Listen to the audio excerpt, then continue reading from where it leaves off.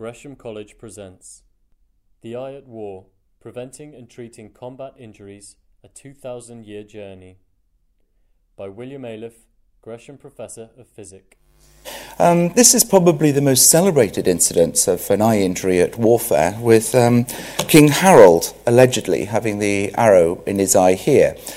The identity of this person underneath the word Harold has remained controversial, and is controversial to this day, but nevertheless, even if it is not Harold himself, it is certainly a major and mortal eye injury. Now, back in ancient times, helmets were fairly simple. They were these pilos helmets, and pilos comes from the Greek, which was a felt travelling hat. It gives no protection to the face, but it does give some protection to the head and from direct blows from above. Further developments led to the Corinthian helmet.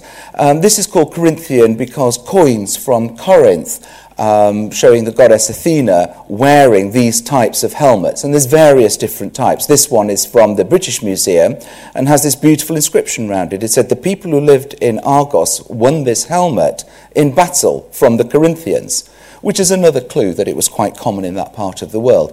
And stylistically it's important because it's the first piece of metalwork that's produced in Europe that has absolutely no connections anywhere else in the Middle East or anywhere else in the world. It's beautiful. It's made out of very thin one-sheet metal. There is no evidence of any seams and beaten out. It has a big problem, though. It's cylindrical, so if you bash someone on the head, it turns round and they go blind, and it clangs them, and they can't hear through it. So most of the pictures of the Greek warriors you see wearing it on the back of their heads, and that's the reason why. And led to the development of this, the Attic helmet, which is going to go on and be developed into the Galea by the Romans, and this becomes the more popular sort of headgear where you can actually hear and you can actually see a bit more out of it because it does restrict the field of view. Now, the Romans developed eye protection a little bit more in a sophisticated fashion because they had these people called gladiators, and some of these gladiators' job was deliberately to go and poke the eye out. And in fact, Hoplomachus here was very famous because after he threw his hasta, the spear, the only thing left to him in this little round shield was a small stabbing spear that is exactly the right shape to go into somebody's eye and kill them, as you can see here.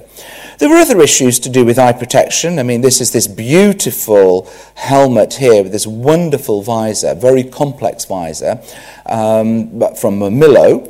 Other gladiators wore helmets that were deliberately blinding. There were no eye holes in them. And these are the andabate, and these were people sentenced to death in the arena.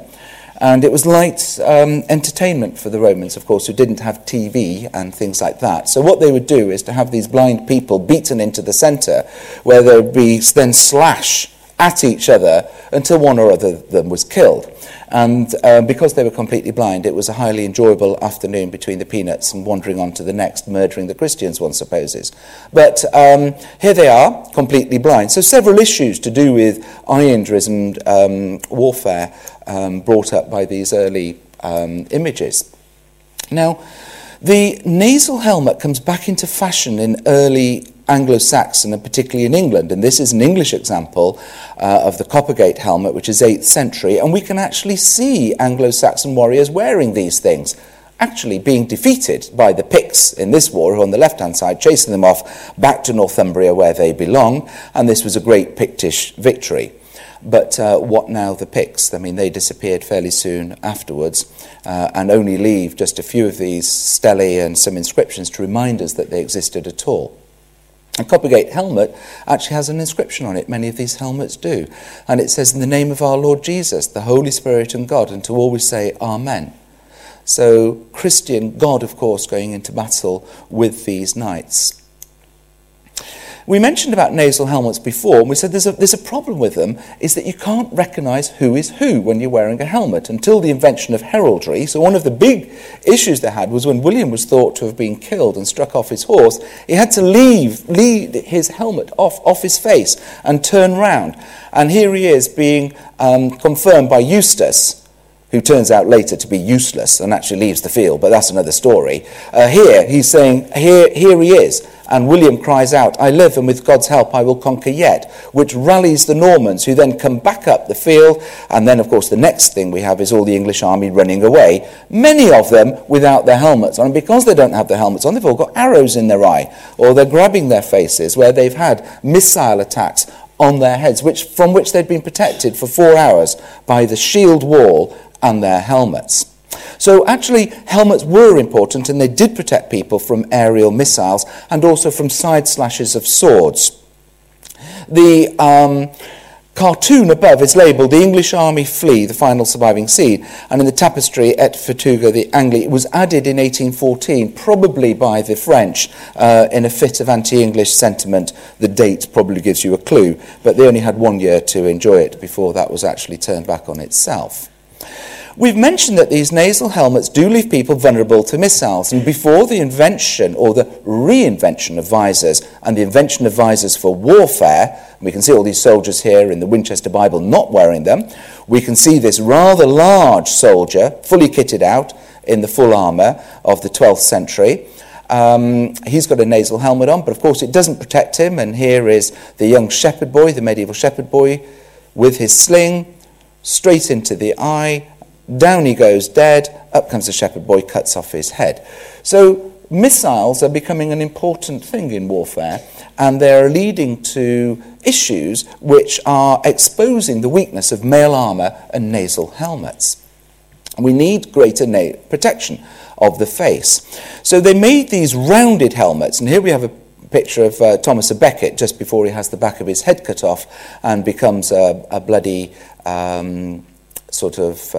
sacrificial, and put it all into a vase and is given out to pilgrims for the next 400 years, diluted, of course, in wine as they run out of the real stuff. But nevertheless, you can see the soldier, which is the point of it here, wearing this rounded helmet. Now, the image is rather bright because I'm not able to use my computer to show you here, but nevertheless, you can see a facial guard that's been put round here. And that facial guard is rather important because it actually gives a slit for the eyes and protects the eyes against aerial missiles and, more importantly, lances. And then they developed this, the Great Helm, which is going to be the mainstay of heavy cavalry and knighthood. You can see them in many images. This one is from a Polish Bible, the same helmet, and this is used for the next 300 years. And as you can see, great protection against early medieval arrows. The problem with them is you can't see out of them. So if you're an archer, they're not really very helpful. And if you're a light cavalryman who's got to go skirmishing to find out what's happening on the battlefield, and you've only got a tiny little slit to look through, it's like sort of the man in the telephone box, isn't it? You're not actually going to be able to tell what's happening behind you, around you, to the side, above or below you. So they invented a different type of helmet, these bassinets, and the sallet, which was the Italian version of the bassinet. And originally they came faceless, and some of them came with a bit of nasal protection, but they were absolutely appalling at protecting the face. And a series of events happened that developed the movable visor that can be seen on all these later examples. And in fact, one of the earliest examples is said to be this painting by Andrea di Buonaiuto, which is the only painting that we know of this artist, but it's amazing because he paints 3 large walls of this in the old chapter house, which subsequently becomes the Spanish chapel, when the Spanish wife of the Grand Duke Cosimo comes with her courtiers. Now, on this wall, there's a bunch of soldiers, and one of these soldiers is wearing this visored helmet. He's actually got it open, and he's just standing here. There is, however, an earlier image where it's got a dual visor, much more handy. You can lift it up and down rather than putting it onto the side, of Sir Hugh Hastings, and he died of dysentery during the siege of Calais in 1347. And again, this seems to be an important date for visors because it was also the time of the Black Death, and this cycle was begun in the year of the Black Death, and that's why it took a long time to finish. Now, visors appear throughout images of medieval warfare and medieval knights, and we see later developments, these round visors. What's interesting, only the people at the front of the battle are wearing them. All the people at the back of the battle have them raised up so they can actually see what's going on. And this could lead to problems. So close quarter fighting, down. The plate armour of the knights could protect you against most arrows and most of these weapons. So unless they caught you through an armpit or a groin or a joint somewhere, which could then bring you down. And you'd be extremely unlucky in the early days if you were to receive a blow in that area. However, if you were stupid enough to lift up your visor, you could be shot from the walls or by other snipers around. And this development of the English longbow that you can see here in the bottom right was to transform warfare and to transform armour. There are many examples of this. In the siege of Almazin, Martin Perez is killed instantly by an arrow to his eye as he lifts his visor. The same with Per Alvarez, shot in the face. He took 3 days to die in agony. 100 years later or so, an Arab crossbowman shouts in Catalan from the battlements. Don Diego lifts up his visor to listen carefully and is shot in the face by him and dies. Again, further sieges, killed by a sniper shot to his face, Juan de Guzman, and Don Juan de Cardona. In the Battle of Bioca, he raised his visor to survey the field and is immediately killed by an arrow in his eye. Archery at close range with crossbows was quite accurate. With longbows it was not, until the English archers developed their technique, which involved them training every Sunday. You were, of course, punished if you played football on Sundays, and also you had other reasons to become a good archer. You got many prizes. We have no idea today how powerful these bows were. They're about 3 times more powerful than an Olympic bow. We know that the soldiers who used them were deformed because we found their skeletons and they're hunchbacked on one side.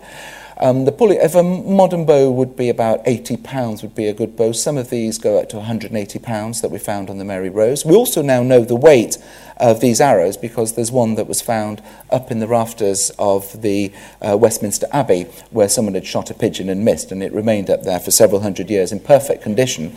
They now know the weight of the bow, they now know the weight of the arrow, they know the pulling power of the bow, and they can work out what these things could do. And with a variety of different arrows, these things could pierce armour, and not just at short range. But that wasn't the point of them. You'd use an arrow like this to bring down the horses. Or if someone did pull up their visor, they were accurate enough to put it straight into their face and kill them. And this is precisely what happened at the Battle of Shrewsbury, when Percy Northumberland revolts against King Henry IV. And Sir Harry Hotspur, his son, marches south. And on the way south, he recruits these people, who are the Cheshire Archers, who were formerly the bodyguard of Richard II, the most notorious archers, the most badly behaved soldiers in London, and everyone was welcome to see them go at the end of that reign.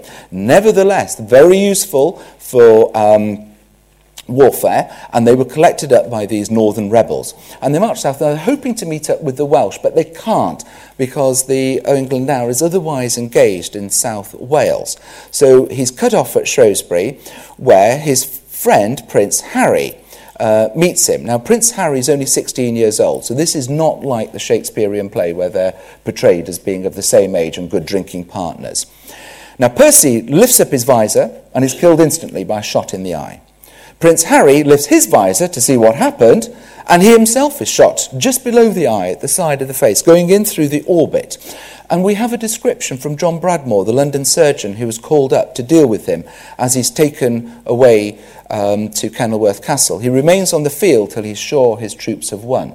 The importance of this battle is it's the first time that professional English bowmen met each other en masse in battle. And they describe it. The sky went black. It was a terrible day. Before the first arrow struck, another 5 arrows were in the air on their way to their separate targets. And they were deadly accurate at 200 yards. At 100 yards, even plate armour was no sparing to the soldiers. And the mayhem was terrible. It's one of the bloodiest battles. Each side lost about 1,600 men, and a further 3,000 on each side were wounded, of whom we can imagine only a small fraction would survive. Now, what happens is they enlarge the wound. The local barbers have split it as they've tried to take it out. So obviously it's one of these barbed arrows that's gone in.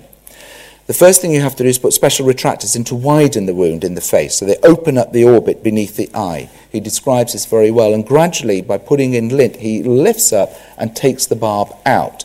He then dresses the wound with honey, which we now know to be an antiseptic, and slowly allows it to close over 21 days, taking the pus out and cleaning the wound, which then heals by primary healing of granuloma tissue, which is why we never see Henry V in face on. We only ever see him on this side, because the other side must have looked horrific after this surgery. And how he sustained this surgery as a young boy and survived it is a miracle. Because, as was pointed out in many contemporary articles on jousting, to have a sliver in the eye of more than 3 inches you could not survive it. And there are 2 documented incidents of people surviving it. One is Henry, and the other one we're going to come and talk to later. But because it's quite dangerous, this jousting, particularly if you imagine inventing a game where the face is the target, it's not going to be surprising you're going to get eye injuries. And not surprisingly, they did. You got extra points for hitting the face. A bit like boxing. You know, if you actually cause brain injury, you get more points. Lovely sport. Well, this was their version of it. And here we have them developing kind of good protection. They're imagining they're going to be hit from below, so that's going to be going above. But if you put your head down to look through that slit, you're right on target for the lance to go into your face. And if it broke, you'd get a splinter. We know quite a lot about this because of the Hausch book, which is a German secular manuscript that tells us lots about how the knights were dressed, how they were prepared. You've got even a little bit of horse racing and hare coursing going on in the background as light entertainment.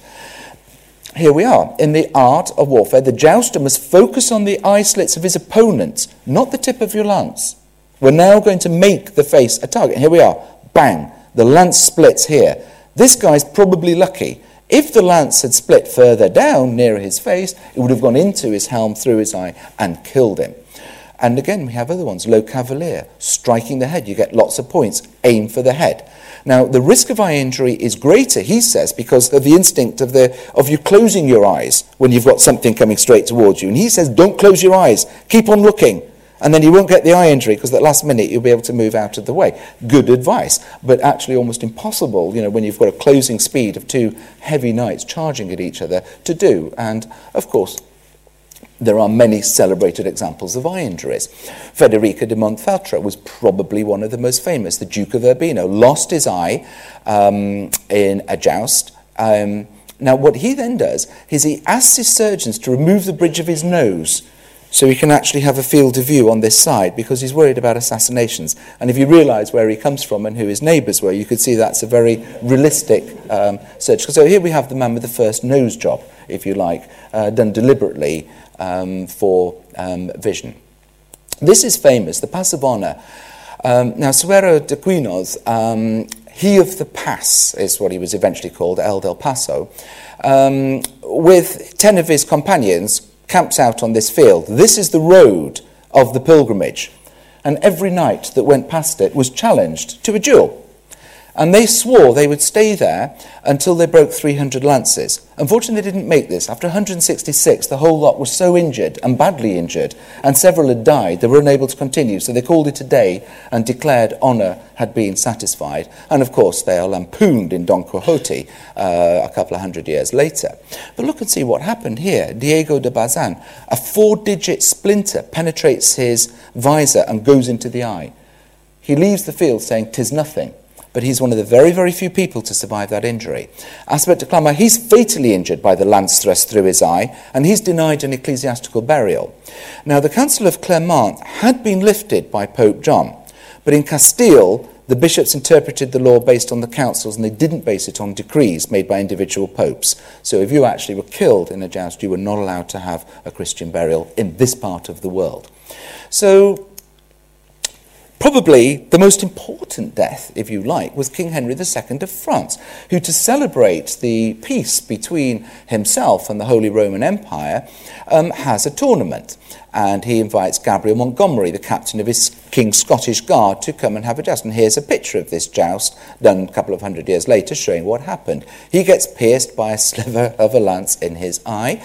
They remove it, and then they bleed him, which was not uncommon to do in those days. If you had a bloody injury, they lost a bit more blood, and hopefully there'd be less blood would come out as the pressure dropped dangerously. And he lapsed into unconsciousness. The royal surgeon was Ambrose Paré, but interestingly, his enemy sent him up Andrea Vesalius, who we've spoken about before, the great anatomist and great surgeon. They both decided there was nothing further to be done. And Catherine de Medici refused to allow Diane de Poitiers, this wonderful painting of her by Francois Clouet, which I think actually gives you the clue as to what type of girl she was. And so the wife was not keen to have her in the deathbed, and the king dies, aged 40 years. Montgomery sensibly packs up and goes off to Normandy, becomes a Protestant, but Catherine never forgives him, and eventually has him beheaded in 1574. You've got to be careful about these Medicis, as we saw on the last slide. You even have half your nose taken off to check one's not coming in on the blind side if you lose your eye. Now, it's not only in those days. Even nowadays, people die in jousting. And here we have the UK Daily Mail, 54-year-old former teacher, was performing a stunt at short notice for a television history programme where they wanted to reenact a jousting. And he is hit through the eye with a lance, and exactly as the old books say, you die. And he died even today. So there was very little that Ambrose Paré or Vesalius could have done. Now, you can also have severe eye damage without having lancing. A newlywed lawyer, which is always bad news when you see this in an American newspaper, he has damage to his left eye after a clanging match between swords. And a sliver of metal flies into his eyes. Now, we know that that's exactly what happened in medieval times because we have a contemporary account from the Rolls of Westminster that says when my Lord Pym came up, they struck so many sparks by hitting each other on the helmet, and with their swords, and it was all part of the spectacle. Now, eventually, as we know, bows and arrows fall out of fashion, and the reason they fall out of fashion is that armour got quite good. And so armour could actually protect most knights as long as they didn't lift their visor. But they couldn't protect them against the arquebus, which is about 100 metres per second faster at close range. And we have this wonderful story of the Marquis de Saluzzo, who actually comes out in front of the walls of this very building here during the siege and says, I challenge anybody to come out and we'll have a joust, we'll have a fight. Normally a couple of arrows would have come at him, pinged off his armour, no trouble. The problem is these guys were there, blasted him out of his saddle at short range, killing him instantly with the new-fangled weapon. Eventually the town falls, and the Spanish commander of the imperial forces, Del Vasto, says, who was the fantastic shot? And this guy goes, it was me, Your Honour. Right, hang him. And they took him and hanged him from this window, and revenge was exhausted. Now, the point being is that armour is now finished. There is no point having military protection of visors to protect you against artillery any longer. As Nelson found out, he was in command of this ship, which is called the Armageddon, in the siege of Calvi when we were conquering Corsica. And a shot comes and hits a stone where he's viewing this battle. He's actually stood on this rock here watching the battle from here, and it's now on private land, but there is a little marble thing which, if you ask nicely and if you're not French, they will let you go and have a look at, which says here it was that Nelson fell on this fateful day in 1794.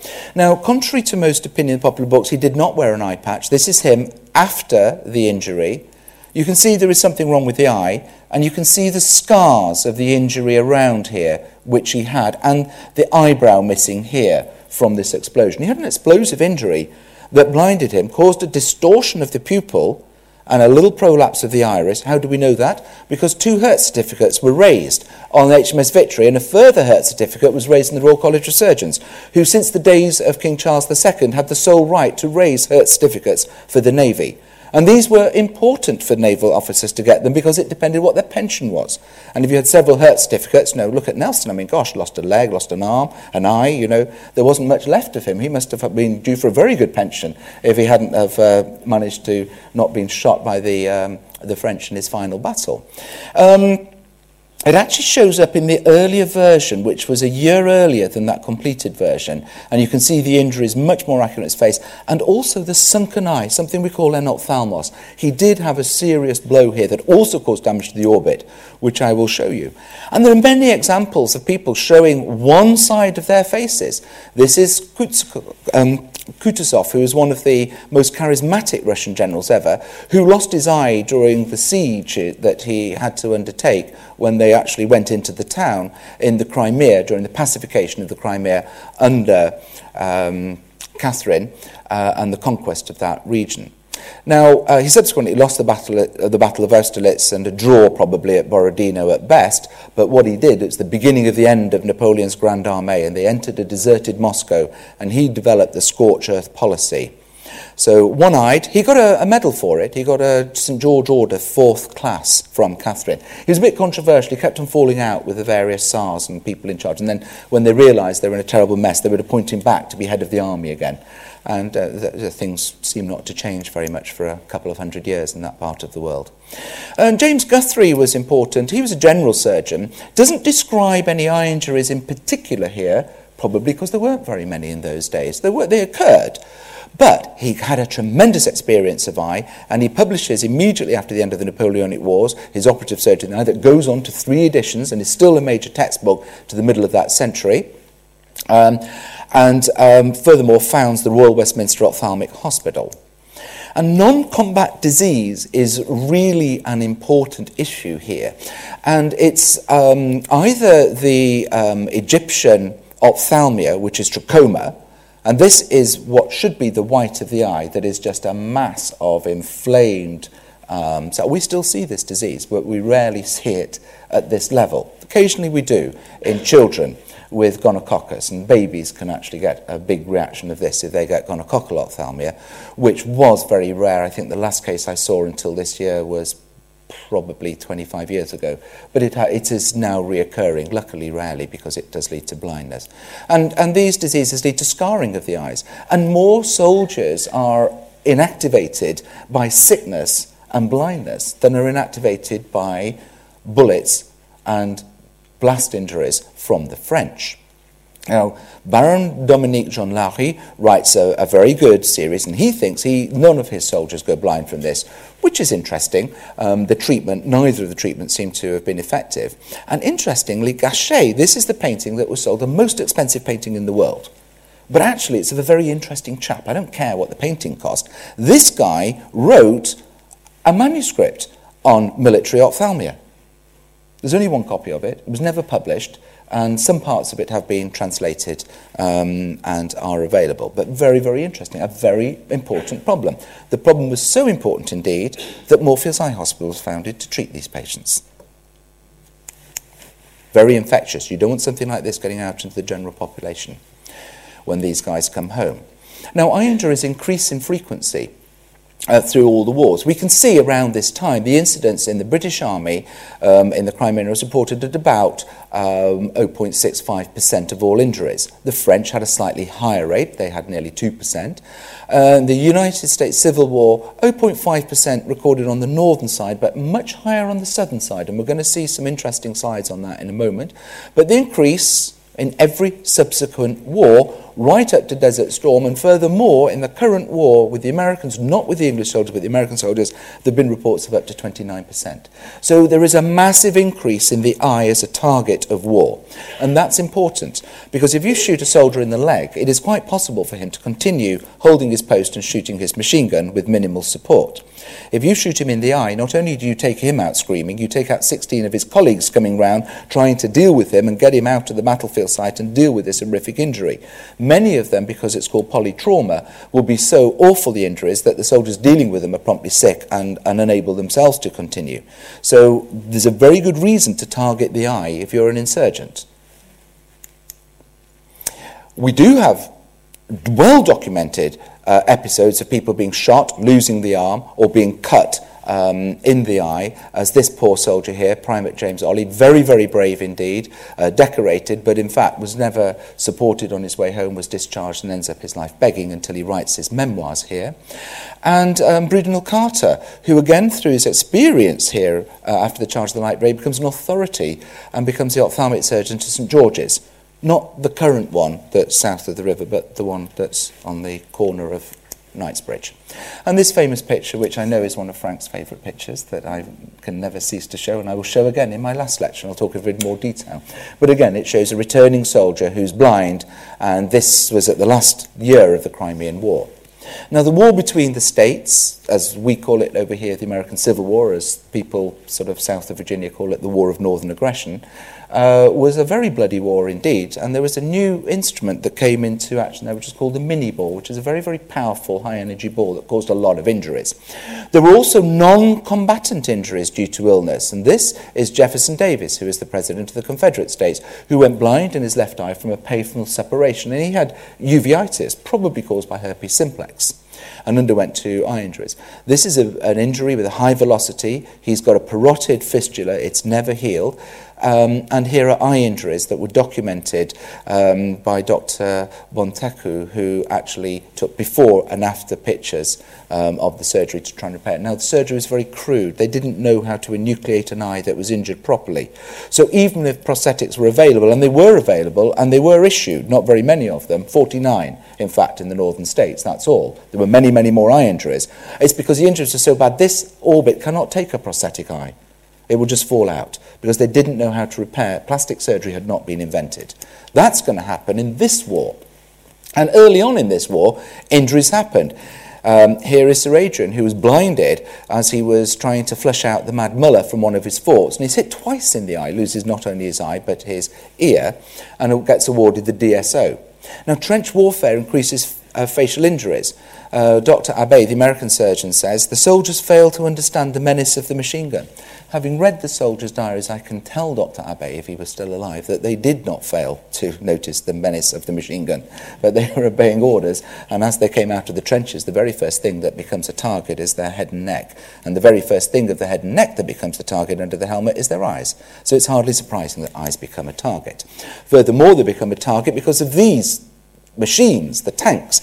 And the Germans soon realised that ordinary bullets flew off this. But then if they took the bullet out, turned it upside down, double-packed the shell with 2 lots of cordite, put it back in, 30% of those cases the bullet came out flying straight, would hit dead on and spray metal into the tank, blinding and scalding all the soldiers inside, and sometimes blowing up the tank if the ammunition came. So they invented these splatter masks to protect them from this injury. But that wasn't the answer. The answer was to invent better tanks, which they did. And the Mark IV tank is brought out in the Battle of Cambrai and blasts a hole 7 miles wide through the German lines. And why that was not the end of the war remains controversial to this day because it wasn't followed up. So the Germans invent this. This is the world's first anti-tank rifle with a special bullet that goes in it. And this would penetrate that armour and again spew metal around and kill people inside. The problem was it took 2 men to fire it and would dislocate the shoulder of the person who fired it. But there were many, many soldiers and there weren't that many tanks, so it was considered to be worthwhile. And 16,000 of these rifles were made during the war. Unfortunately, nothing could happen against gas. And gas particularly targeted the eyes, although it could affect other organs such as the skin, and this is a mustard gas injury, which almost certainly will be lethal to this soldier because so much of the skin area is burnt. It's unlikely that without modern resuscitation techniques he would have survived that injury. But soldiers come out of the gloom wearing these gas masks, and the defendants are also wearing gas masks. It must have been horrific. And John Singer Sargent, who unfortunately, a dear friend of mine, Julian Barrow, who actually owned Whistler's studio, which actually looked a bit like this. Unfortunately, he died just 3 weeks ago. Wanted to come along. He's one of the world experts on Sargent and helped me a lot with this. Sargent painted this beautiful portrait, which was considered to be absolutely obscene by the French. And he fell out of favour and was lambasted in the French press and came to England. His father was interesting, an eye surgeon at the Wills Hospital, but he left America when his daughter died and his wife had a nervous breakdown and couldn't recover, and they went to live in Florence on a small pension. They survived all their lives, and he went to art school. He was born after this event in Florence. Comes to England, where his style is accepted rather than France, which is interesting considering why it was not accepted in France. And he goes off as a war artist to the war with Henry Tonks. Now, Henry Tonks is an interesting character. We'll come to him. These are drawings they made on the Douai Road, where the corps were coming in, and these are the gas soldiers. And he was so horrified at what he saw, he produced one of the most iconic images probably of any war, which is this painting, which is gassed, which shows the soldiers lined up, as is described by Tonks's diary, which I showed you before, of these orderlies bringing them up. People have thought that there are similarities based on Peter Bruegel the Elder, and that's how it was composed in a way, and that may or may not be true, but certainly a very poignant image, and actually from the written description, it's a very accurate description of what was going on. Now, the way of evacuating these casualties was rather crude. You went to a forward post out of the mud where you cleaned up, then you were bounced on probably a horse-drawn van along unmade roads and cobbled roads, and eventually you were evacuated out. It would be many, many months before you would actually get close attention to your injuries, except for emergency ones where saline infusions would be put in, as this poor soldier here, shot in the head and neck, is having this saline infusion. And they returned with these horrific scars that we can see from this poor burnt pilot here. Now, he can't go out into society like this, and many of them committed suicide. He's completely lost the eye here. He has just barely a socket here, and of course these eyelids are not going to wet this eye and allow it to survive. So Queen's Hospital, now called Queen Mary's Hospital, was set up in Kent, and a very important surgeon, Sir Harold Gillies, who was the plastic surgeon at Croydon, my old hospital, was transferred there as the military surgeon and sets up the plastic surgery unit. And here he is. And he invents dozens of new ways of transferring tissue that would otherwise die. If you just put a skin graft onto that pilot's face I showed you, it's going to die. There's no blood supply. So you have to transfer it up with a blood supply, and that's what he invented. But he's also then got to make the face look roughly like a human, and preferably like the human it was before the war. And this is where Henry Tonks comes in, who had actually qualified as a surgeon, but also had doubly qualified as an artist. And he was the companion to Sargent in 1917, 1918, when those drawings were done for Gast. But he was more important because he did these drawings of the wounded soldiers, which enabled the surgeons to have a record of what it was like before and able to rebuild these faces at a later date. And some of these injuries were horrific. This is very similar to the injury I showed you of the pilot who survived. This is a pilot who didn't survive, and he died in agony from his burns. But you can see there's no eye. The eye becomes a target. It just gets fried and disappears. Horrific injuries. And probably Norman Wallace. Look at this handsome young Canadian here. This is his crash plane. This is what he looks like. And this is what he looks like in 1925 when he's rehabilitated. This is astonishing. No one had ever been able to achieve results like this before, and Gillies becomes overnight an amazing hero. And I'd love just to talk to you about Gillies and tell you what he did and how he did it by using these tubular pedicle grafts. And this is the wax model in the Gillies archives that was saved by Dr.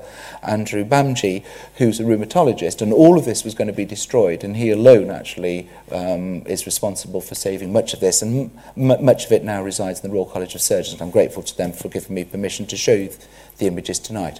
And you can see the theory and the practice and how these people were rebuilt, and then after a while these artificial eyelids become somewhat functional, allowing this poor sailor who was burnt half to death in the Battle of Jutland not only to survive but to go out and face the world again. And again, rebuilding in impossible circumstances the right-hand side of the face, which has been completely lost. He's still got a cicatricial ectropion here, which is the outward pulling of the eye, which is going to be dealt with at a later layer. Darrell Lindsay, he's the Australian version of Tonks, and describes and does drawings in watercolour, which don't have that vividness of Tonks, but nevertheless were produced for the same reasons. Now, those unlucky who were undergoing treatment for a long time couldn't really get out of the hospitals, and many of them became recluse. This is the Royal Patriotic Victoria building just over Wandsworth Bridge on the left side, which was built as an asylum for the orphans of the Crimean War. It's taken over and becomes London Hospital number 3 and becomes specialised in plastic surgery. And this artist, Francis Derwent Wood, who's most famous for this statue to the machine gunners after the war, comes in and makes masks, and he calls it the mask for facial disfigurement, and the soldiers called it the Tin Noses Shop. And what he did was to use sculptors, and in fact he had people helping him, such as Kathleen Scott, the widow of Sir Walter Scott, and this is the sculpture she made, which existed until 2 years ago in Christchurch till it was destroyed in the earthquake. And that was made out of Korea marble because they couldn't make it out of bronze, because they needed bronze for bullets. So in 1916 it was made out of marble, and then that was shipped over to New Zealand. But they had this technique of sculpting these faces and reconstructing, which enabled the surgeons to have an idea of what to do, and also to invent these things, which are the tin noses, which were actually not tin. They're copper and bronze, and then they're enamelled. Originally made out of rubber and painted, but they didn't last very long. But these enamelled ones, furthermore, had a much better colour. They got damaged, and this is a highly damaged version of one here. Now, American sculptor Anna Coleman Ladd comes over, works with wood, works out how to do this, and sets up her own one in Paris for the French and American soldiers. Her technique is a little bit laborious. It's much better, and here we are seeing her see the soldiers before and after having these masks fitted. And they produced 185 masks for these soldiers, but they are beautiful works of art. They are such a higher grade, but they're produced in fewer numbers, and certainly not enough for what was actually required. And both of these studios closed down in the 1920s, unfortunately, but Roehampton had been set up, which allowed continuation of some of the British soldiers. But what happened to the French, the German and American ones was just appalling. And we can see how they were treated later on. In fact, it was written in, a woman actually writes into one of the American papers saying, why can't these men just be put somewhere where we don't have to see them? Whereas in England, the treatment had changed because of Gillies. Gillies had all the park benches in Sidcup Park painted blue. And that was a warning to say, if a man is sitting on this bench, he's going to be disfigured. And you have to treat him with the respect that he deserves, is what it was saying, that colour. And they actually became very well accepted, as was going to be seen with the nephew of Gillies, Archibald Macindoe, who is more famous. Now, this is a very famous picture by Nash, which shows the artist's rifles going over the top. Now, Nash, of course, was rejected from the Slade School of Art by Henry Tonks, who was by then the professor, and it's actually said that the feeling I got after the interview was that neither the Slade School nor myself would benefit from my attendance at this institution. However, he becomes more famous than Tonks, of course, from his raw modernist images. What's interesting about this attack is that 80 men went over the top, 68 of them never returned. That gives you the level of casualties. And these were people who were poets. Rickworth, of course, wrote this famous poem. I knew a man, he was my chum, but grew blacker every day, and would not brush the flies away, nor blanch, however fierce the hum of passing shells. I used to read to rouse him, random things from Donne, like Get with Child by Mandrake Root. But you can tell he was far gone, for he lay gaping, mackerel-eyed, and stiff, and senseless as a post. Even when that old poet cried, I longed to talk with some old lover's ghost. And of course he's describing his dead friend who's in front of him, who they can't move, as he slowly decays. And the second stanza becomes largely forgotten, but actually not forgotten, ignored, because he becomes a communist and becomes very anti-war, which was not a popular thing to be in the 1930s, when we were starting all over again. This is how the Germans treated their blind, which is essentially to ignore them and put them into asylums. And these are two blinded veterans from the First World War. And Otto Dix records this with great anger in these images. Of course, this dog here at the bottom here has cocked its leg and is actually urinating on the old soldier, which shows the contempt that was held for them. This painting existed, but then was destroyed by the Nazis as being degenerate art. There were civilian interests. This was the biggest explosion in the world until they invented nuclear bombs, and this is the end of the First World War when this ammunition ship blows up in Halifax Harbour, causing hundreds of casualties and many, many people blinded. This man here, who subsequently went on, the last thing he ever saw was that smokestack. Because the next thing that happened was the flash of the explosion, which immediately blinded him, and the glass from the window of his house imploded into his face. He was playing with his toy train at the time when he was 2.5 years old, and here's a picture of him with his injuries in the hospital. Now, civilian injuries also happened to military people. Adolf Galland had 2 plane crashes, both of them damaging his eyes. He got back to flying again by saying, yes, I've got some glass in my eye, but it's causing me no problem at all. He was ordered to undergo eye tests, but got his brother to steal the charts from the hospital so he could memorise them the night before, and gets in. And unfortunately for the RAF, he goes on to fly one of these and shoots down 104 Allied pilots subsequently to that, ending up with the Galland Zirkus in these jet planes, when Galland himself has 7 kills in these jet planes before he himself is wounded and then is out of the war. He goes on to become an advisor to the Argentine Air Force, becomes great friends with many British Spitfire pilots who he'd shot down, and is actually involved with the film The Battle of Britain and giving advice. An extraordinary chap, rather charming gentleman, allegedly famous for saying to Goering, saying, "What can I do to help you in this Battle of Britain?" He said, "Give me a squadron of Spitfires." But he didn't like Goering very much, and Goering didn't like him at all. And there are many examples of them having a row with each other. Famous images from World War II begin to give us an idea that eye injuries are increasing in frequency, and indeed they are. And in fact, Sir Harold Ridley, looking at the Perspex injuries that in these Spitfire pilots, invents the intraocular lens. The British, of course, used Perspex, this British material, ICI, for the canopies because it was lightweight. They didn't use glass. And Perspex turns out to be benign in the eye, unlike many other materials, and it's lightweight, so you can make an intraocular lens out of it, which you couldn't do with glass. Many civilian casualties. Moorfields had closed down its routine work and moved it to Edgware, but still retained a service during the daytime with the doctors, patients and nurses going underground at night time during this bombing, and also at Barts, where many of the surgeons and nurses at Barts were injured and some of them indeed killed during this raid, as you can see this iconic image here. The Japanese had a fair share of eye injuries as well. Particularly the most important one was Saburo Sakai, who probably shot down more aeroplanes than anybody else I've ever heard of in my life. He had 60-odd kills. It was extraordinary in this theatre of the war. But what's extraordinary about him is after he was shot down, he pulled out at sea level and then flies for 4.5 hours, paralysed on one side, blind, having been shot through the eye by a bullet, and then gives his report before collapsing and taken off for his injuries. And here he is, coming out of his aeroplane as he's photographed from that mission. Extraordinary.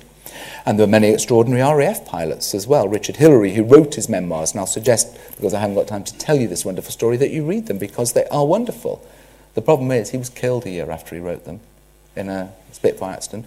But he does describe when he was badly burnt coming in, and Archibald McIndoe here, the nephew of Harold Gillies, taps him on the fingers and goes, "Okay, that's 4 new eyelids for you, son, but we have to get the face ready first." And that's what he was going to graft to give him his eyesight back. And there they are.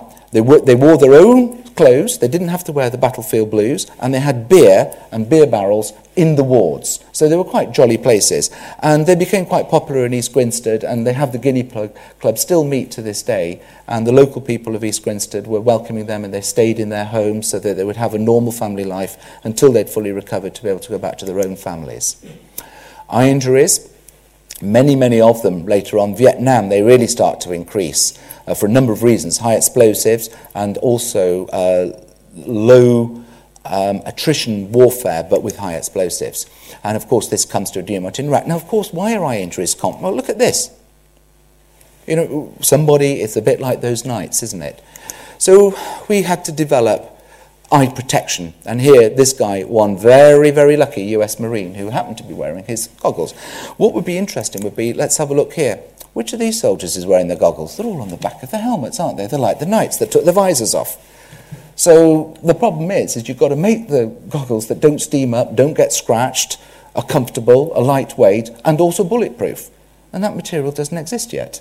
Although there's a compromise with some of the modern materials. This is De Castro, who's the only blind officer in the Special Services in America. He was blinded bilaterally blinded on top of a roof where he was covering fire to allow a group of his soldiers to escape. And all the 2 soldiers next to him were both killed in this high explosion round. The Birmingham eye trauma has got nothing to do with Birmingham in England, it's Birmingham in America, and this allows us now to classify these injuries and enables us to do research and talk about these horrific injuries that soldiers that we are sending out to fight our wars are suffering at a level of unprecedented frequency. These wars are damaging eyes at a rate that it's difficult to imagine. And what we need to do here is to do some research. Could you play the video for me, please? Play the video. You just move the mouse onto it. So Rick Sponsel, a colleague of mine, has developed this system with the American Armed Forces in Texas to look at how injuries occur with missiles. First of all, the direct injury, and this is all done with supercomputers. It's very, very, very complicated what they're doing here, and all the stresses and strains in a realistic orbit are being monitored. Now, these are oblique views. Now, what happens here is the eye comes out of the orbit, can you see, which gives it some protection, whereas before it was smashed with a direct view. But any glancing blow to the side, the eye comes out. And this can lead to a number of injuries behind the eye, such as rupture of the optic nerve, for which we have not been able to explain why that's occurred now. But from these experiments, we have been able to explain it. Could you play this video for me? And this is the supercomputer. That's it at the bottom. Yep. Now this is a supercomputer done. Look at this. This is 4 seconds, 5 seconds. You know, it's very, very, very fast. This is going. But what it's showing is how these stresses and strains are going through the orbit and the eye, and explaining how these injuries are occurring. This is very, very important research, because you need this research to explain how things are going to be prevented and how to develop the right sort of eye gear. And furthermore, it enables you to do blast injuries as well, because blast was never thought to affect the eye, but it does. And this is all going to be published next year, and some of it has. And these are the injuries that we see, and these can all be explained with this modelling. And this work is of tremendous importance, explaining ruptured globes at the bottom. How does a globe rupture when it's not actually even been hit on that side? Well, looking at those stress-strain forces of how the eye behaves in an orbit that's received a missile or a blast injury explains this. And there's a lot of computer modelling has gone on here, and the results, as I said, have been partly published, and the blast injury results will be published at ARVO this year if anybody's interested, or if there's a military interest in it, then please contact me and I'll put you in contact with Rick. And what we see is the impact energy is proportional to those different injuries that we get. And blast injuries are really, really important because they're common and they are very difficult to protect against. You can't duck behind a building because a blast wave comes round the building and it's supersonic, so you don't have enough time to work out what's happening. It's then followed by another wave behind it that's got negative pressure that sucks everything back out and unfortunately sucks in lots of particles into your eyes. So a blast injures your eyes in two ways. One is that you get the blast injury, which I've just shown you before, which we can model, that causes all those interesting injuries that when we look at the front of the eye, like Nelson's eye with his blast injury, looked normal but was blind. And now we know how Nelson got those injuries from this modelling that was done, as I showed you before. But furthermore, you get thousands of little metallic particles, and some of these might be bronze or brass or of ferric metal, which is highly reactive in the eye and can damage the retina if it's not taken out. And there are various things that have now been done to evacuate these soldiers to tertiary centres. We don't operate on them in the field. And we've also closed down all the different military hospitals that we have here now, and we have a major military trauma centre in Birmingham. And that was done by Rory McLean, and he deserves some credit for having done that because it's improved the outcomes of these soldiers, undoubtedly, and also their rehabilitation, which is more important. So finally, the future. What might we expect in warfare in the future? Well, that's always a difficult question, isn't it? And the military are always planning for the last war. Well, it may be that the eyes become a very good target. Although they're banned by the Geneva Convention, you don't necessarily have to use visual lasers to blind them. You could use infrared ones. You could find somewhere through the legal loopholes of actually using different light. You don't even have to. You go back to Archimedes, and you could use actually sunlight and blind pilots, because anybody's going to look at a bright light that's flashing over here. And one of the big things about tunable diode lasers is you can change the frequency of those lasers, so even if you've got an eye protection that protects you against one wavelength, if you then tune it to the next wavelength in a millisecond, so the only eye protection there is completely black, i.e. do not look at the light. which gives you a clue. Maybe the future wars, we won't be sending young pilots out in aeroplanes to get burnt to death and all the rest of it. We might be sending our drones out to fight their drones. And then when it all settles down, the battle of the robots, as was predicted in 1925. I'll be talking about that in 2 lectures' time, so I won't bore you with that at the moment. But just to say to you all, I hope that that was an interesting overview of how eye injuries have always been with us, particularly in warfare, and to impress upon you how many of these soldiers we are going to see who've been injured in their eyes and how this is increasing in frequency. And many thanks to patients, colleagues, the Gillies Archive in particular, variety of colleagues, and I'll leave you with this important image of mass blinding in a battle 100 years ago. Thank you very much.